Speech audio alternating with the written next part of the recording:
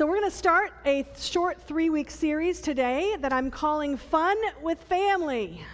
Because family's fun, right? There's a lot of fun in family. I'm not just talking about immediate family. I'm going to be talking about all kinds of family relationships, parents, aunts, uncles, cousins, being married, being single, all of that. We're going to be talking about that together. And the reason I wanted to talk about families is because families, as you know, make us crazy. If we're crazy, it's because of our family, right? I mean, am I wrong? We all have some family stories that are a little bit crazy. I'll just tell you a couple of mine.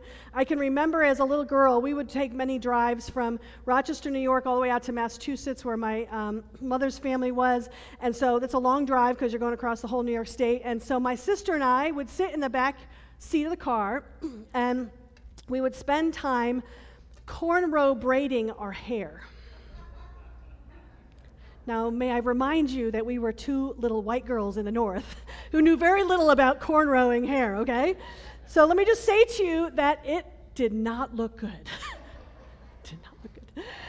And so we would and it would be like all tight and then loose and then like sticking out weird places, and we'd cornrow each other's hair, cracking up the whole time, doing this whole thing. And then after that, we would turn around in the seats in the back seat and lean over the back seat and look out the back window. Remember, there was no seatbelts in those days. So you could do that, really fun. And so we'd turn around, we'd looking out the back, and we would make faces at all the people behind us with our hair like all sticking up. And we just, we thought we were pretty classy, is what we thought we were. But that's what my sister and I used to do for long car rides, and harass driving passerbys that were driving past us. There were other crazier moments. I remember the day that my sister came home from her sophomore year in college. Now, many of you have just sent your kids off to college. Imagine this. Her sophomore year in college, she came home from break and had a husband, suddenly, whom we'd never met. We didn't ever have met him before. This created quite a stir in the family, as you can imagine. But I thought it was cool. I was about 5, so I thought it was really cool because now I had this like big brother, and he was really fun. And I called him Tigger because he'd put me on his shoulders, and he'd race around the house bouncing, and I'd almost be hitting like the door jamb. And it was great fun. For me, it was no problem at all that she brought home this extra playmate for me. But that was also a little crazy. There are whole sides of our family that didn't talk to each other, as I'm sure you understand. Sides of our family I never even knew existed for years because they didn't get along with one of my parents. I even found out much later that there was a whole side of my family that apparently was connected with the mafia. Didn't know about that. Great, excellent. So, I know I'm not alone. You all have your crazy family secrets too, and all. This is the way families are, right?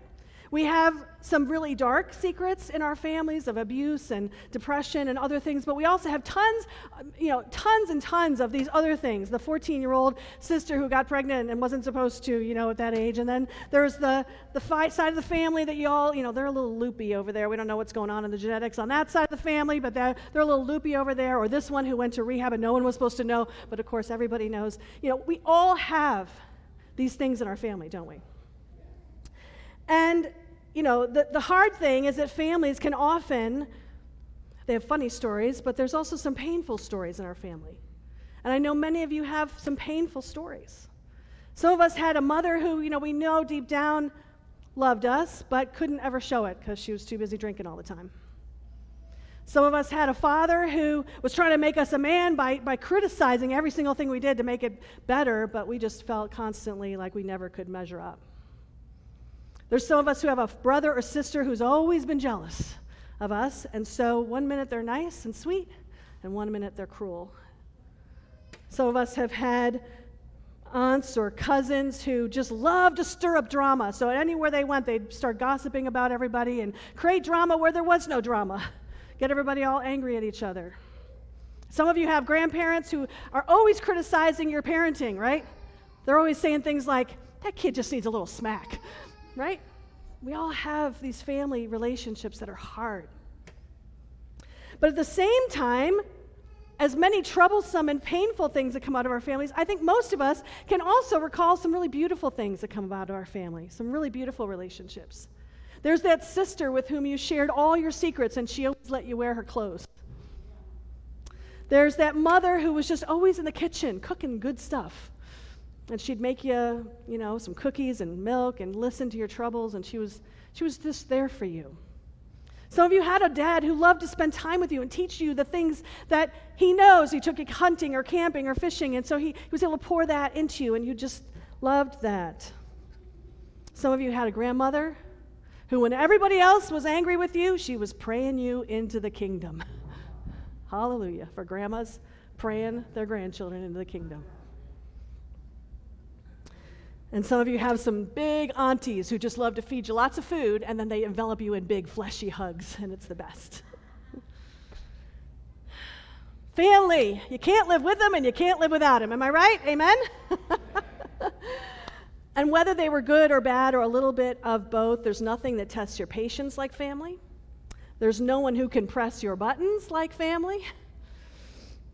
There's no one and nothing that tests the extent of our selfishness and sometimes lack of forgiveness like family. And so, we can choose our friends, but we can't choose our family. I once told my kids, I said, you better study hard and work hard and save up money because you're going to need it for all the therapy you're going to need when you get older. And I think all of us could have used that advice. We all need a little therapy fund, right, to recover from our individual families. And so the question this morning is, why did God create families? If there's such trouble, if they bring so much chaos, so much crisis in it, why did God create families? I want to talk about that a little bit today. And the first reason is a very basic reason that he created families, and it was for survival.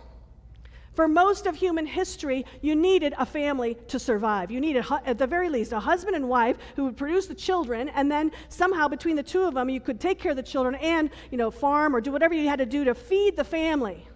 Right? You needed them both. And then as the kids would grow, they didn't just go out and play. No, they came and they worked in the fields with you. Thank God if you had a son, he could help you in the field. Thank God you had a daughter that could help you in the kitchen, churning butter, whatever it was. And so you needed the kids to then become part of the family and work in the family. And then as you got elderly and couldn't take care of yourself or couldn't work, you went and you moved in with your children, right, who took care of you. And so that you could watch the little grandchildren while, the parents were trying to make the whole thing. It was necessary for survival. There were no safety nets for most of humanity. Nowadays, we do have options, right? We have Social Security and pensions and assisted living places. Elderly people can live alone like never before. Children get the luxury of going off to school and learning. They don't have to work in the fields. Most of you don't have a field your kid's working in. So they don't have to work in the field to keep it going. They can become a teenager and try to find themselves. There's a luxury here that we have today, but this is very recent. And so I think in a very practical way, God created families, first of all, to provide for each other. Scripture says in Genesis 2:24, a man leaves his father and mother and is united to his wife, and they become one flesh. And we tend to think about that in terms of sex, but that's not the only thing that this is about. What this is saying is that husband and wife need to become a unit and work together if they're going to survive. It's true for survival. It's actually true also emotionally and spiritually as well. And so when relationships in a family are healthy, and I'm not just talking about the immediate family, but I'm talking about grandparents and uncles and cousins and brothers and sisters, when they're healthy, there's a sense of pride and joy and blessing that comes from those families. And so this is why the second thing that God created families for is love and relationship. I love these two verses here. Children's children are a crown to the aged, and parents are the pride of their children. Children are heritage from the Lord, offspring a reward from him like arrows in the hands of a warrior. Our children born in one's youth, blessed is a man whose quiver is full of them.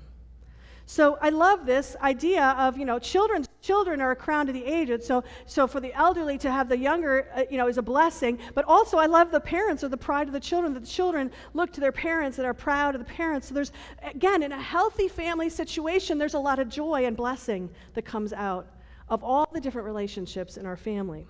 There's a sense of pride and belonging. My husband's family like to say things like, you're a Graham. This is how Grahams do things. Like there's pride even in the name, right, in a healthy family. And this brings pleasure and love and pride, and this is why many of us make the questionable decision to go ahead and have more children. I mean, think about it. Deciding to have a child is kind of a crazy proposition, all right? Most of us do it maybe after a couple margaritas, so that's maybe why we're not thinking clearly. But here we make this choice to bring into the world this tiny, helpless thing that's going to cry, and it's going to smell, and it's going to take over your whole life. It's going to keep you from sleeping for years on end. It's also going to take all of your money.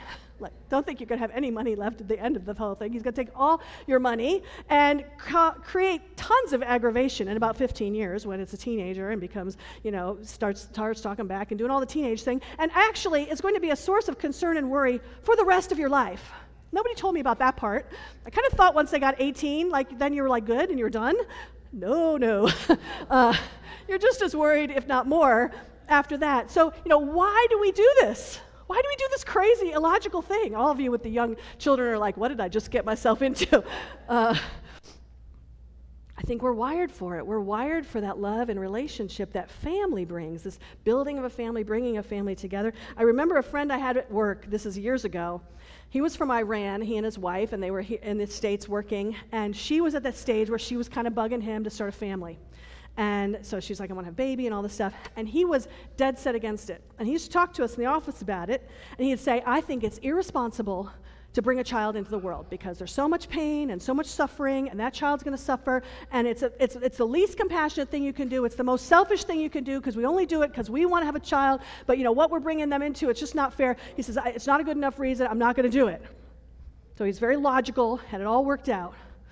And we argued with him about the blessing of children, and he just wouldn't hear anything of it. You know where this is going. A year later, he comes in, he's like, my wife's pregnant. And of course, everybody else is nice, and they're just like, oh, how wonderful. And me, I'm like, you know me. So I'm like, I got to get to the bottom of things. And so I go up to him later, and I was like, okay, so what about all that, this is not compassionate, and it's selfish? What about all that jazz? Where'd that go? And he just smiled at me, and he just said, well, I just kind of wanted to have a family.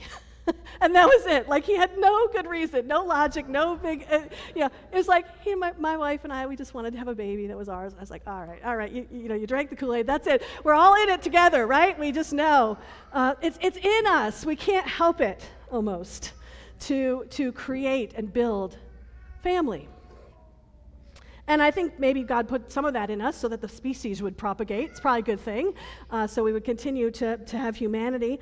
But it's also how he's wired us. And I want to just say it's not that you can't have a fulfilling life without having a husband or wife and children. But the point is that we're wired for this family thing. Even if you're unmarried, never have children, you have aunts and uncles and parents and siblings and nieces and nephews. You're part of this family. And God's wired us for it. The third reason I think God created families is to reflect his love, and I think this is related to why we're wired for this, is because if you think about the Trinity, it's a family. It's Father, Son, and Holy Spirit. Now, Holy Spirit is not the wife, like father, mother, okay? That's not theologically correct, but they're related, and it's interesting that God uses this terminology of Father and Son. So it's a family. That God himself is wired for relationship. That's how he exists, and we are made in his image. So we're going to be like him. And we're going to desire that. We're going to thrive in that. Families are meant to be a place like the Trinity that shows the love of God. And so right about now, about half of you are tuning me out because you're saying, okay, this is all very nice in theory, but have you met my family? My family's not a place of love and caring and relationship. I mean, we fight all the time. We have all these problems. We have all this struggle. I've got all this pain from my family, right? So many of us are saying, this is all well and good for you nice, perfect Christian families. Anybody got a nice, perfect Christian family? Raise your hand. Nobody's got a nice, perfect Christian family. But we have a hard time understanding how this can be, right? And I'm sure that if we went around the room, every single one of us could name at least one member of our family, probably more than one, who's driving us crazy right now, who's difficult to deal with, who's unloving, who's very hard to love. And even more than that, I know many of you could share that some family members of your family have done you great harm. You're still recovering from that. So we don't minimize any of that. But I do say that God must have known that would be how it would be. He knows everything. And he still created us to be in families. And he still created us to love our families. So I'm asking you not to tune me out here, that we're just going to talk for a brief bit today about how we can love in our families, whether they are functional or dysfunctional, or a little bit of both.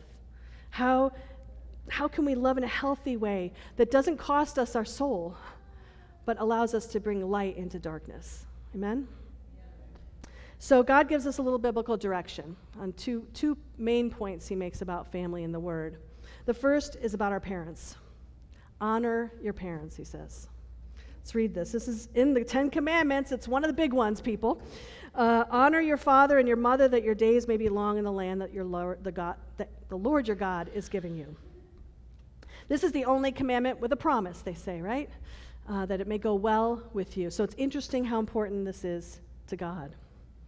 Honoring your father and mother. Now, this is different as a child than it is as an adult, right? As a child, you are meant to listen. Honoring your parents means to honor them by listening to them and obeying them. Parents are a rightful authority in their children's lives, and so they are there for that. Children also have other authorities in their lives that they can go to if they have problems. They have teachers, and as we just talked about, teachers and Sunday school teachers and other people they can go to. But it's very different if you are an adult, right? As a father, how do you honor your parents as an adult? And if you had a very beautiful and loving relationship with your parents, it's not that hard as an adult. But if you had a tricky relationship with your parents, if there were some struggles and some stresses, then it can be hard as an adult to truly love your parents. I want to say something kind of hard here. God doesn't give us an out on this commandment. He put it in the 10 Commandments. He doesn't say, honor your good moms and dads. It doesn't say honor your moms and dads who were there for you every time you needed them. Honor your moms and dads who didn't have any alcohol problems. Honor your moms and dads who didn't have any personal problems of their own. Honor your moms and dads who stayed together. It doesn't say that, does it? It says honor your father and your mother. Period. End of story. And so what does this mean, people? How do we do this? Well, how can we do this in a way that's soul healthy for us? And I want to first of all point out what it doesn't mean. Honoring our mother and father does not mean that we need to obey them or do things the way they want us to. You're a grown-up now. I'm a grown-up now. We can make our own decisions. We should listen respectfully. Maybe they have wisdom, possibly. So maybe we should listen respectfully. Maybe we should take into account what they're saying. But at the end of the day, you do not need to obey your parents. It's amazing how many adults I have to say this to. Because we're still under that, like, when mom says, you know, you better be here for Christmas, or you better do this, you know, like, we're very pulled. But we don't have to obey our parents. We have the Holy Spirit in us. We are an adult. We can act like it. We also don't need to live with them or have them come live with us. It's not a requirement. Yeah, anyone else want to clap? I mean, let me just say this. For some families, it's beautiful, and it works beautifully to have mom or dad, they're elderly, come live with them. They've got a good space for it. They're not too sick. You know, like, it can work beautifully if there's a healthy relationship there. It's beautiful. I don't take anything away from that. But I've known so many situations where out of guilt, we have taken in parents, and it's a disaster. Because all the dysfunction that was there as a child is still there. It's not getting any better. They're getting sicker. You know, it's awfully hard. I've already told my boys, I was like, I do not want to live with you when I get old, okay? Don't put me in, like, your third bedroom on the top floor. Like, I don't want to be there. I've seen enough of your dirty socks for a lifetime. I don't need to see any more. But I told my 3 boys, and there's 3 of them, so they should be able to manage this. I said, the 3 of you need to save up your money. So when I get old, you put me in one of those nice little assisted living places with a clean little room and a nice dining room and a bus that will take me places and then bring me back. And then you come and you visit and you bring the grandchildren. We'll be all good, okay? That's what I want. Because I know that living with my own kids would be hard. And again, your home is your personal sanctuary. So if you can bring them in and you can maintain that sanctuary and that soul health for yourself, great. But that we don't need to have them live with us. And the third thing, maybe most importantly, is that honoring them does not mean we allow them to continue to abuse or berate us. We can put our foot down. We can walk away, say, Mom, I love you. Dad, I love you, but we're not going to have this conversation right now. I need to go. And we can set some boundaries. I'll talk about that a little bit later, but we do not need to stay as a child anymore. Okay? We're an adult, and we can walk away from that. What honoring our parents does mean, however, is that we have to have loving concern for their well-being and do whatever we can to help them thrive. That's honoring. How can we care for them and help them to thrive in whatever situation they are, whether they're a healthy person or not a healthy person, whether they drive us crazy or not? How can we help them to thrive, honor them, care for them in some way? Maybe it means visiting them when we don't really feel like it. Maybe it means, providing for them in some way or having them to the house, whatever that means, but to sit down with them, help them with their finances if they're struggling as they get older, whatever that means, it means to have concern and love for them. Are we doing what we should be doing for our moms and our dads? And I would include other elderly people in our family that maybe we have responsibility for. The second thing we must do if we're going to honor our parents, and this is a hard one, is we got to forgive them and release them for all the mistakes they made raising us. And they made mistakes. They sure did. I made mistakes with my kids. They sure made some mistakes, some bigger than others. But this is for your good as well as for theirs, because the longer you hold on to that unforgiveness, that resentment, you're not going to grow. I'm going to say something that I wish I had time to unpack, but I don't really. I'm just going to put it up there on the screen, that you will never progress in maturity in life past the level which you have dealt with your childhood anger and pain. There's a little truth you need to just sit on for a second. We won't progress. We will stay childlike if we stay in the childhood hurt and resentments. And so there's healing, people. This is what Jesus wants to do in us. He wants to even start that today. And sometimes God can do it like that, and sometimes it's going to be through a process of therapy, and talking it through and praying it through with friends and people you trust. But we must process that pain and get it behind us and begin to forgive so that we can live. So we can live. Life's too short to still be stuck in all of that. And finally, we got to treat them with respect as people made in the image of God. It's funny how poorly we treat our family members, right? Ever think about the things you say? This is true for marriages too and family members. Ever think of the things you say to your spouse or your kids?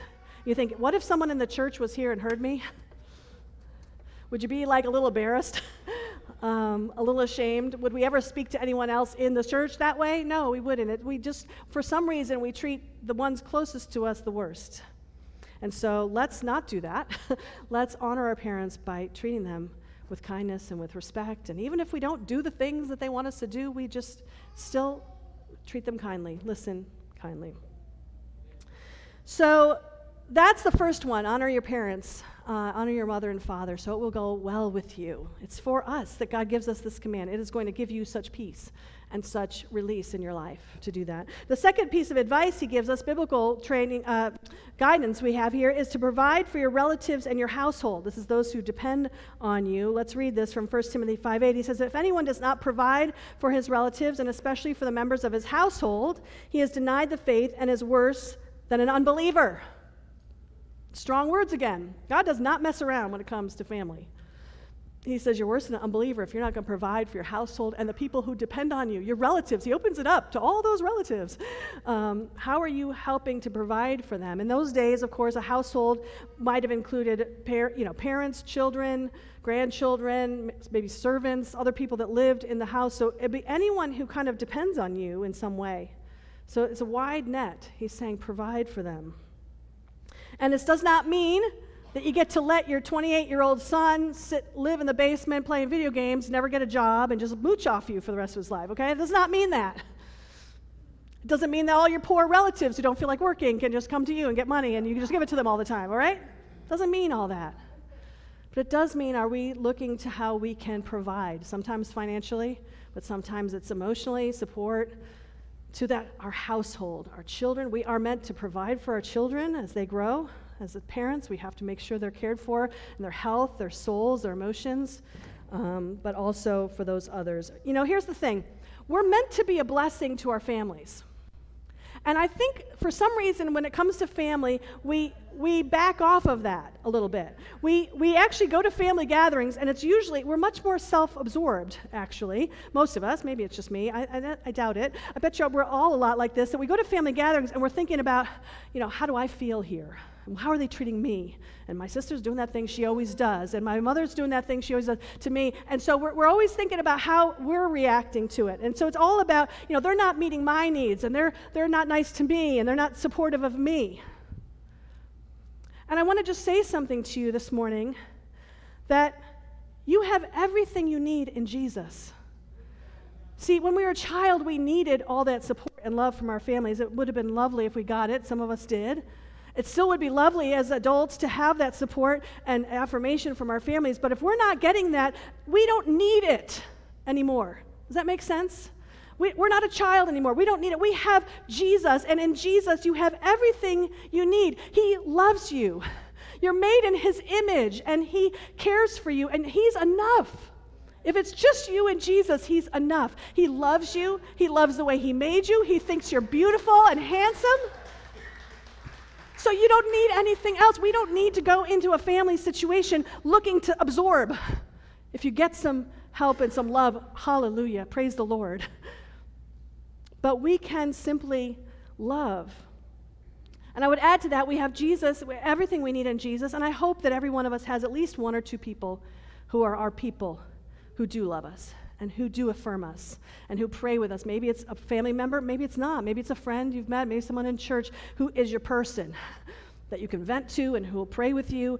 And if you got Jesus and you got your couple people that are your people, that's all you need. And so then we can walk in to a family situation from a position of strength because we're able to just love. Am I making sense to anybody here? Let's do that. All right. I'm going to just go on then to this last section here, which is a little bit more specific how. How do we do this? Because it's all well and good. You're all agreeing with me here. Yes, yes, yes. But how? Because once I get there, it's like a switch flips in my brain, and I get mad, I get this, I get that. How do I build healthy interactions with my family? I'm just going to give you a couple things, and this is high level. But the first thing is simply to discover your triggers, get smart, and get healing. In other words, if every time you're at a family gathering, it ends with you and your dad having a shouting match about Donald Trump, then stop getting into a talk about politics with your dad. I mean, let's get smart, right? If there are situations that bring out all the worst in everybody, then it's time to get up and go get dessert. It's time to, do something else, play with the grandchildren, whatever. We need to get smart a little bit and not keep putting ourselves in these places where we're triggered. But then you need to go home and ask the Lord, why am I triggered like that by my dad? Whether it's about Donald Trump or whether it's about you didn't do the career that he thought you should do, or isn't doing what you should be doing with your kids, whatever it is that sets you off in the family gathering, we need to start to ask ourselves, why am I getting so triggered by this? What is it? What is lacking in me, or what am I fearing? I encourage you very much to get a journal, make it a family journal, and put a family member at the top of each page. And begin to pray through each person in the family, especially the ones you have a little bit of a more difficult time with. And begin to say, first of all, just start to write whatever comes to mind. Whatever drives you crazy about the person, whatever type of fights you get into with that person, but also how you feel around them and what they kind of stir up in you. Are you afraid of them? Are you feeling you didn't measure up to them? Are you feeling you wished you just could have gotten more love from them? Whatever it is, begin to just write it down and bring that to Jesus, because He wants to heal that. He wants to start to work in that. You can have a friend pray with you over those pages so we can start to get healing. In some cases, you may have to go to the person and you may have to apologize for some things. So maybe that you'll have to make some things right. But let's begin to get smart and recognize our triggers and then get some healing. See, when we start to recognize it and pray through it, we get healing. And here's what's amazing. When you get some healing, you can go back into the situation that used to trigger you, and suddenly you're not triggered anymore. Hallelujah. If that happens in your family, all right, maybe this Thanksgiving, and you're suddenly not triggered about something that was triggering before, I want you to go into the bathroom and be like, hallelujah! hallelujah! Just shout it, because that's victory, people. That's what God wants to do in us. He wants to set us free. He wants to set us free. The second thing we can do to emerge healthy interactions is to set boundaries. And this is very similar to kind of what I've said before, set some good boundaries. There's a great book called Boundaries by Cloud Townsend. If you haven't read it, you need to read it. I think I may even have copies in my office of it. But boundaries are something you're allowed to set. Here's a good thing. As a grown-up, you and I can choose where to go, what to do, and how long to stay there. So if after an hour things degrade with your mom, then only stay for 45 minutes. Just say, I gotta go, and have a nice visit for 45 minutes, and don't push it. Set a boundary. If your children are mooching off you all the time and they never are thankful and you're just constantly shelling out money, just stop giving them the money. Like, we can set the boundary. And yes, people don't love it when we set a boundary that wasn't there before, but it will start to protect your soul. It will start to protect your soul, and they will begin to respect that, and the relationship will get healthier. All right? We don't have to be a victim to our families. We can be sensible and smart about our own soul. The third thing, and I'm going to go into this a little bit in depth because this is probably something new for some of you, is to understand your family's sin practices, sin patterns, and it's to do a family genogram. This one I'm going to show you today, and you can put up the first slide, is adapted from something that Emotionally Healthy Spirituality from Pete Scazzero comes, but I've changed it up a little bit. But the idea behind a family genogram is to find out things about your family. So first of all, you have a little chart like this with you and your siblings, and your parents, your aunts and uncles, and your paternal grandparents. You probably can't go back much further than that. And then what you do first is you put on the next one, which is you put the names of the people, right? So you put your names of your family in place. And then here's the thing. At this point, what you start to do next to everyone's name is you begin to write what were the sins, weaknesses, and dysfunctions of that person. Now, this can be hard. This is just for you. This is not to publish. This is just for you. And so you can put that up there. Somebody said there's not going to be enough room on my sheet, which I understand. But for example, alcohol abuse, different things that could be sins, weaknesses, or dysfunction. It could be alcohol or drug abuse. It could be depression. It could be anxiety. It could be patterns of sexual promiscuity or sexual perversions. There could be other things like a hot temper, fears, perfectionism, high control. And so you start to write them in next to the people. I just did a couple just to give you an example, right? So on this side, you can see there's alcohol abuse, depression. On the other side, there's more anger, a little bit of alcohol abuse, right? And then this is what I've kind of added to it, because it doesn't just stop with the sins. Also, virtues are passed down in families, our present families. So then I say, in a different color, put in the virtues. So we have faith and mercy. I just did 2 here, but yours would be much more filled up with all kinds of things that you know about your family members. It can create some interesting discussions. I had a friend do this, and she, had to talk to her mom about, like, what were Grandma and Grandpa really like? Like, why did Grandma just disappear for months at a time? And she finds out later, of course, that she had mental illness and was struggling with that. So maybe mental illness is one of those things that would be on the list. So what's interesting about this process is that you're going to find that there are patterns in every family. The sins of the fathers are visited on the sons. Or as Pete Scazzero puts it, Jesus is in your heart, but Grandpa is in your bones. You realize that some of the things that you're struggling with actually have roots that go generations before you. And you may also find that some good things about you have roots before you as well. The Lord, Exodus 34:7, the Lord is keeping steadfast love for thousands, forgiving iniquity and transgression and sin, but who will by no means clear the guilty, visiting the iniquity of the fathers on the children and the children's children to the 3rd and 4th generation. This doesn't mean that you're punished for the sins of the fathers. What this means is that the sins of the fathers will tend to pass down to the sons and the daughters and the grandsons and the granddaughters, unless we stand against them, unless we get smart about what they are and begin to pray it against it, begin to protect ourselves in certain ways about it. So this is a way of understanding ourselves better and praying better. We figured out, when Paul and I were getting married, we figured out that there's a lot of divorce in my family. That's kind of a pattern in my family.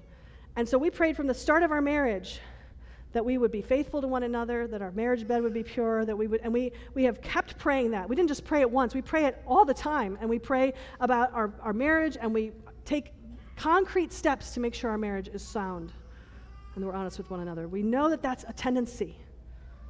On the other side of the family, there's alcoholism. And so that was coming down in a lot of Paul's family. So he's been extremely careful about how he handles alcohol because, again, knowing that that's something that's coming, you can be very careful about how you handle that particular situation. You can be aware of it, aware of our tendency.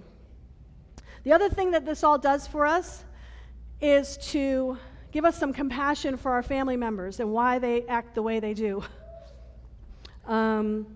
Maybe gives us even a little compassion for the dysfunctions of our moms and dads, right, that we had to live with, because they were caught up in the family current as well. I had a friend who I did this with, and she found out through this that almost all the women married very strong men, and so the women just constantly deferred to the men through everything. And so the women were always a little bit like crushed and not fulfilled really in life because they were always deferring to the very strong men. And she used to get so angry. She remembered as we were doing this, she remembered being so angry at her mom, growing up, that she'd always give in to dad. And the weird thing is that she found that she was doing the same thing with her husband. So she married the same kind of guy and the same kind of thing. So again, we replicate it without realizing it. Now she realizes it and is able to take steps. So it's just very enlightening and can help us have compassion. As a result, she had more compassion for her mom. The third thing that I love about this is that it helps us to see some of the good things in our families. There's another wonderful scripture in 2 Timothy 1:5. It says, I am reminded of your sincere faith. He's talking to Timothy here, which first lived in your grandmother Lois and in your mother Eunice, and I'm persuaded now lives in you also. Not only does family sin and dysfunction pass down, which we probably all know all too well, but so does faith and joy and hospitality and leadership and a peaceful spirit and a faith-filled heart. All of those things also are in your family. And when you begin to look for that, it's so beautiful. I did a family tree years ago, and I did Paul's side of the family, and I found generations back now written recording of his great-grandfathers and great-great-uncles and all this stuff who were men of faith who served in the church, were generous in the church and loved people. And I was like, who does that sound like? It was so cool to see that how it just passed down. It skipped a few generations here or there, but it was there and it was passed down. I love to think about the fact that grandparents and great-grandparents were praying for their offspring to come, and you might have been the ones they were praying for. How cool is that? So this is a beautiful process to take. It can be a little intense, especially if you have sort of an intense family situation. So I encourage you to do this with someone. I'm happy to provide you with the sheet if you want the sheet to fill in, although you may need more room. But it's such a freeing process to understand your family sin patterns and your family virtue patterns. The last thing I'll say about this, how we can have healthy interactions, is to put on forgiveness and compassion and be realistic. Couple of great scriptures on this. Colossians 3:13, bear with one another, and if one has a complaint against another, forgive each other, as the Lord has forgiven you, so you must also forgive. And then Romans 12:18, if it is possible, as far as it depends on you, live at peace with everyone. I love how practical the Word of God is. He first of all says, bear with one another. Bear with one another. That means people are going to need bearing with. Your family is going to need bearing with. You're going to need to bear with your husband. You're going to need to bear with your wife.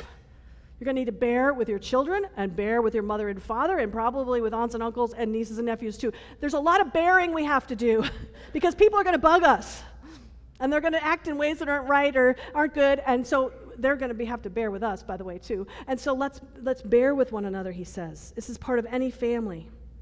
But he also says, if one has a complaint against another, forgive. So again, the assumption is you're going to have complaints against each other. He doesn't even say whether they're valid complaints or not, but he's saying you're going to have to forgive because that's how we heal. That's how we get to move on from those things. So it's very realistic. And then I like the last one there where it says, if it is possible and as far as it depends on you. There are going to be some family relationships that will never get healed. There are going to be some family members who will never reconcile, and there are probably some family members whom it's better that you not see. And that's okay for your own health, for your own soul. But as far as it depends on us, let's do what we can to heal those relationships and to love. The last thing I'll say today in closing is that the church is a family for those who have no family. I know there's maybe some of you here today who have no family at all. They're either passed away or they are, in such a state that no one's seeing each other, and so you may feel very alone. And there's a really sweet verse in the Psalms that says this: God sets the lonely in families.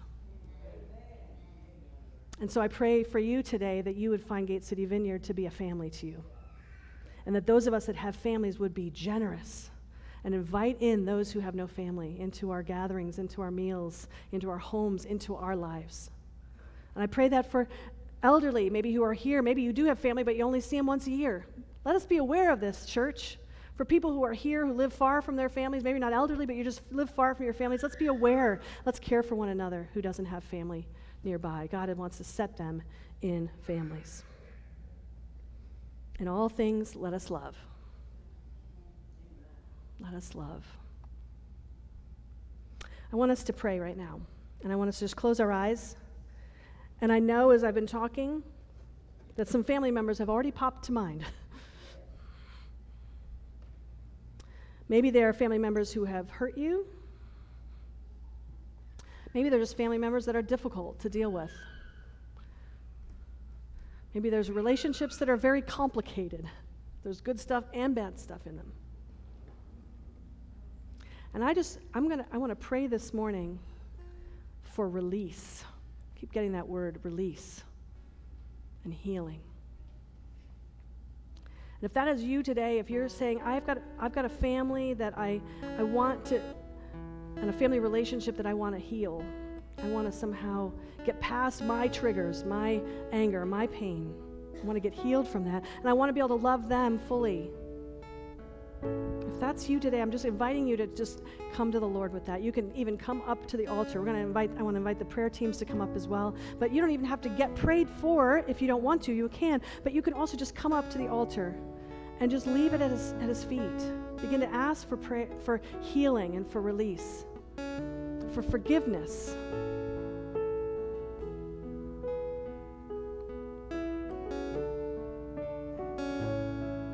Lord God, I lift up this person that's come to mind. Each one of us, let's just lift up this person.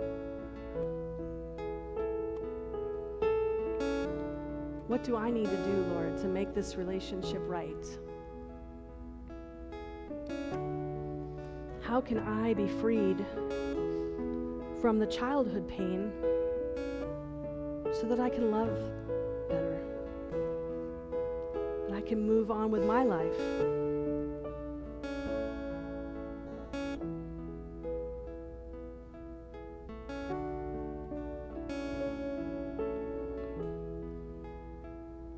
This is a time of ministry for you. Let the Lord just speak to you. I want to just take a moment, let him speak.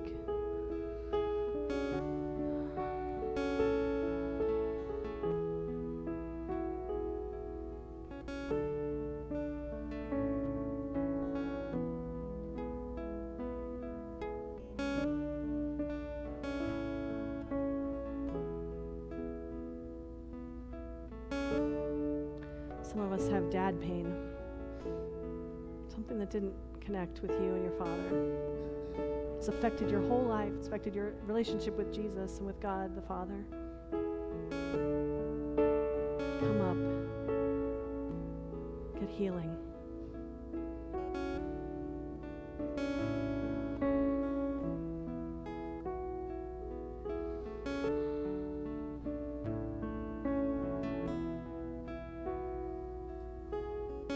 Just sensing sibling pain, sibling strife.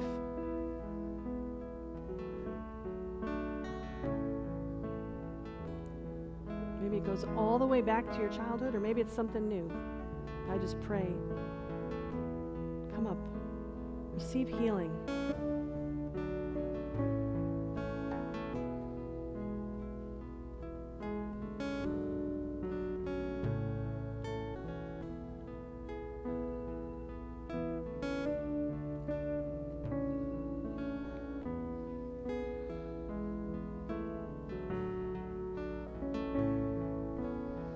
For some of us, there's mom pain. We know they loved us, but we're struggling with how they are acting now, with how they still treat us.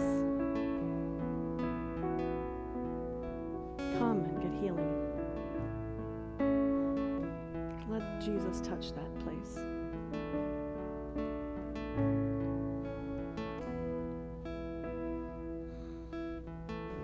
Thank you, Lord.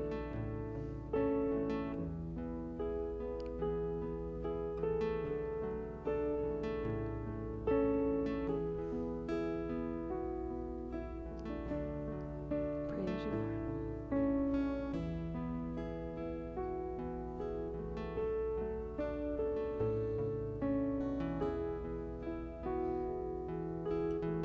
Some of us have adult children that we're having a hard time with.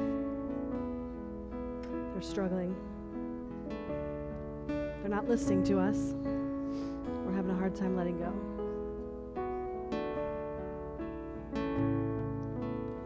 Come and release them. Come and get healing.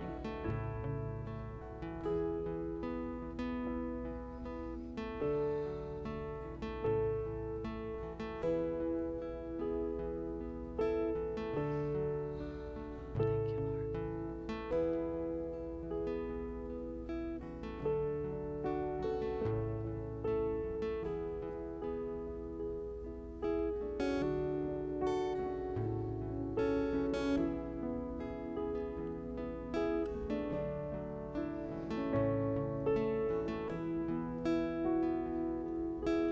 Higher than the mountains at our face, stronger than the power of the grave,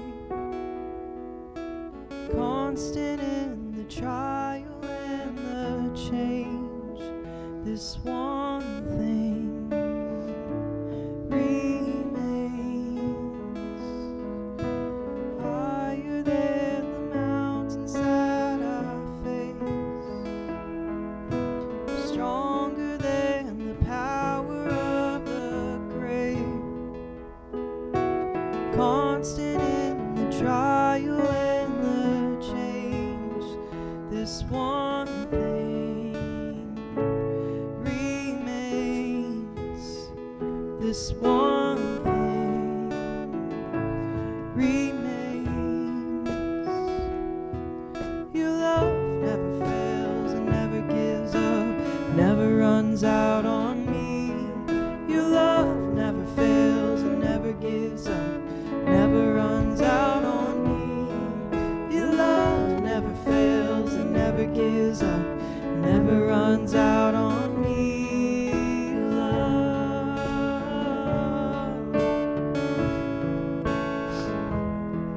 your love,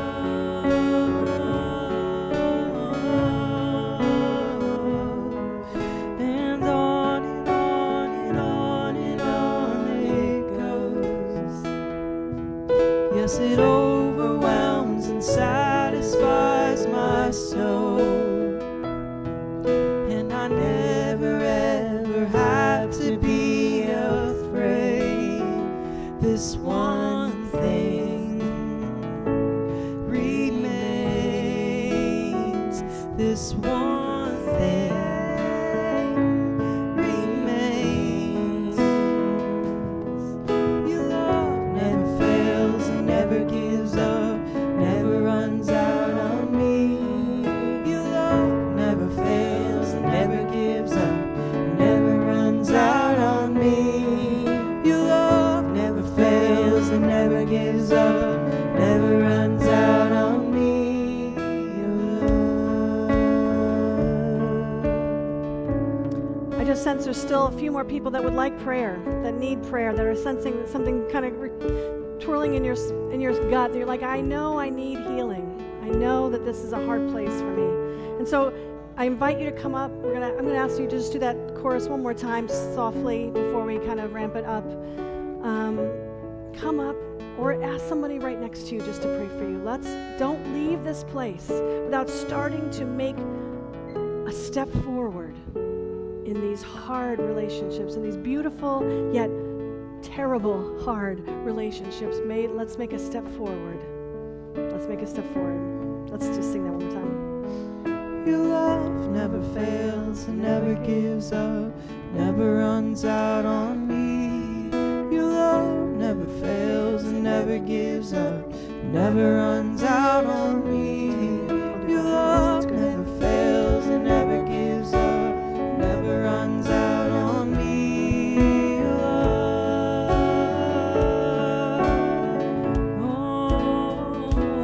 oh, your love,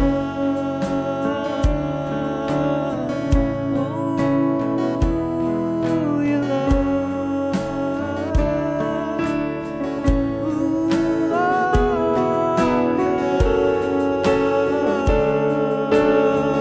your love never fails. Your love never fails and never gives up, and never runs out on me. Your love never fails and never gives up, and never runs out on me. Your love never fails and never gives up, and never runs out on me. Your love. I'm going to ask you all to stand. People can continue to come forward for prayer. And I want to just say a prayer right now. I know many of you have not done a family genogram. You may not know all the family dysfunctions or sins that may be before you, but I want to pray right now for that to be cut off. The ones that we know about and the ones we don't know about. That God will begin to release us into freedom. And so I'm going to pray right now, Holy Spirit, come. Holy Spirit, come upon the relationships and the families represented in this room, Lord. And I pray for each family, Lord, where you love them and you know each one of them. You know them better than they know themselves, Lord. And I just pray in each family where there are generational sins and curses that have come down from generations, whether of depression or alcoholism or drug abuse or suicide or sexual promiscuity or anxiety, fear, control. We pray against it in the name of Jesus. We pray it would be cut off in the name of Jesus. Lord, you can do this, Lord. I pray it would stop here right now with the people that are in this room. Lord, we declare it done.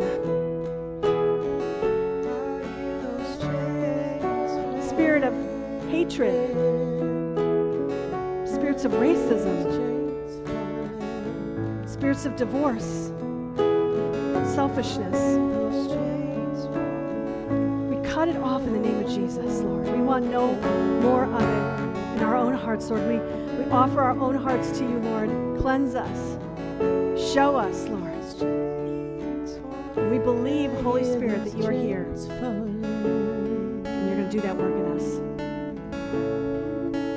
By your love. Because your love never fails. You never give up. You haven't given up on our families, and you're not giving up on us. And so let's just sing that. Let's do it upbeat now. Love never fails. Let's sing it out.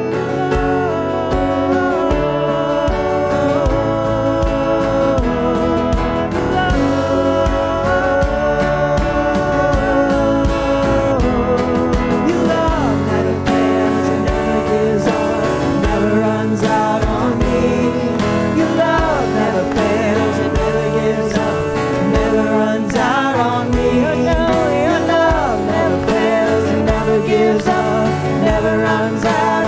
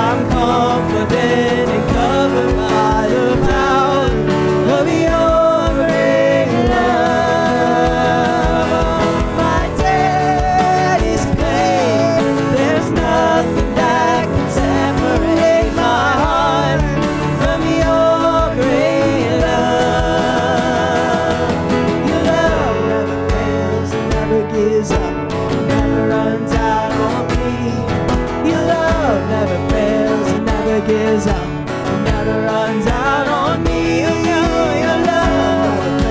never gives up, never runs out on me. Your love never fails, it never gives up, it never runs out on me. Your love, your love, your love, your love, your love, your love, your love, your love, in death, in life, I'm confident and covered by the power of your great love. And my debt is paid. There's nothing that can separate my heart from your great love. One more time. Your love never fails and never gives up, never runs out on me. Your love never fails and never gives up, never runs out on me. Your love never fails and never gives up, never runs out on me. Your love. Thank you, God. Thank you that you never give up on us. You haven't given up on our families. You haven't given up on us. You haven't given up on our children. Lord, we just entrust it all to you. And I pray that each one of us would go forth today in your presence and in the power of your Holy Spirit to love, to find healing and to love. And so I just pray that for each one of us. We call on you, God, because you can do it. And all God's people said, amen, amen. Thank you so much for coming. I want to remind you, outreach meeting, we're going to meet right in here, about 10 minutes, and there'll be food and so on. And also, if you are wanting to get baptized, please talk to me. Time's running out. We're not going to do another one until the spring because it's cold in the water. So come talk to me if you're interested.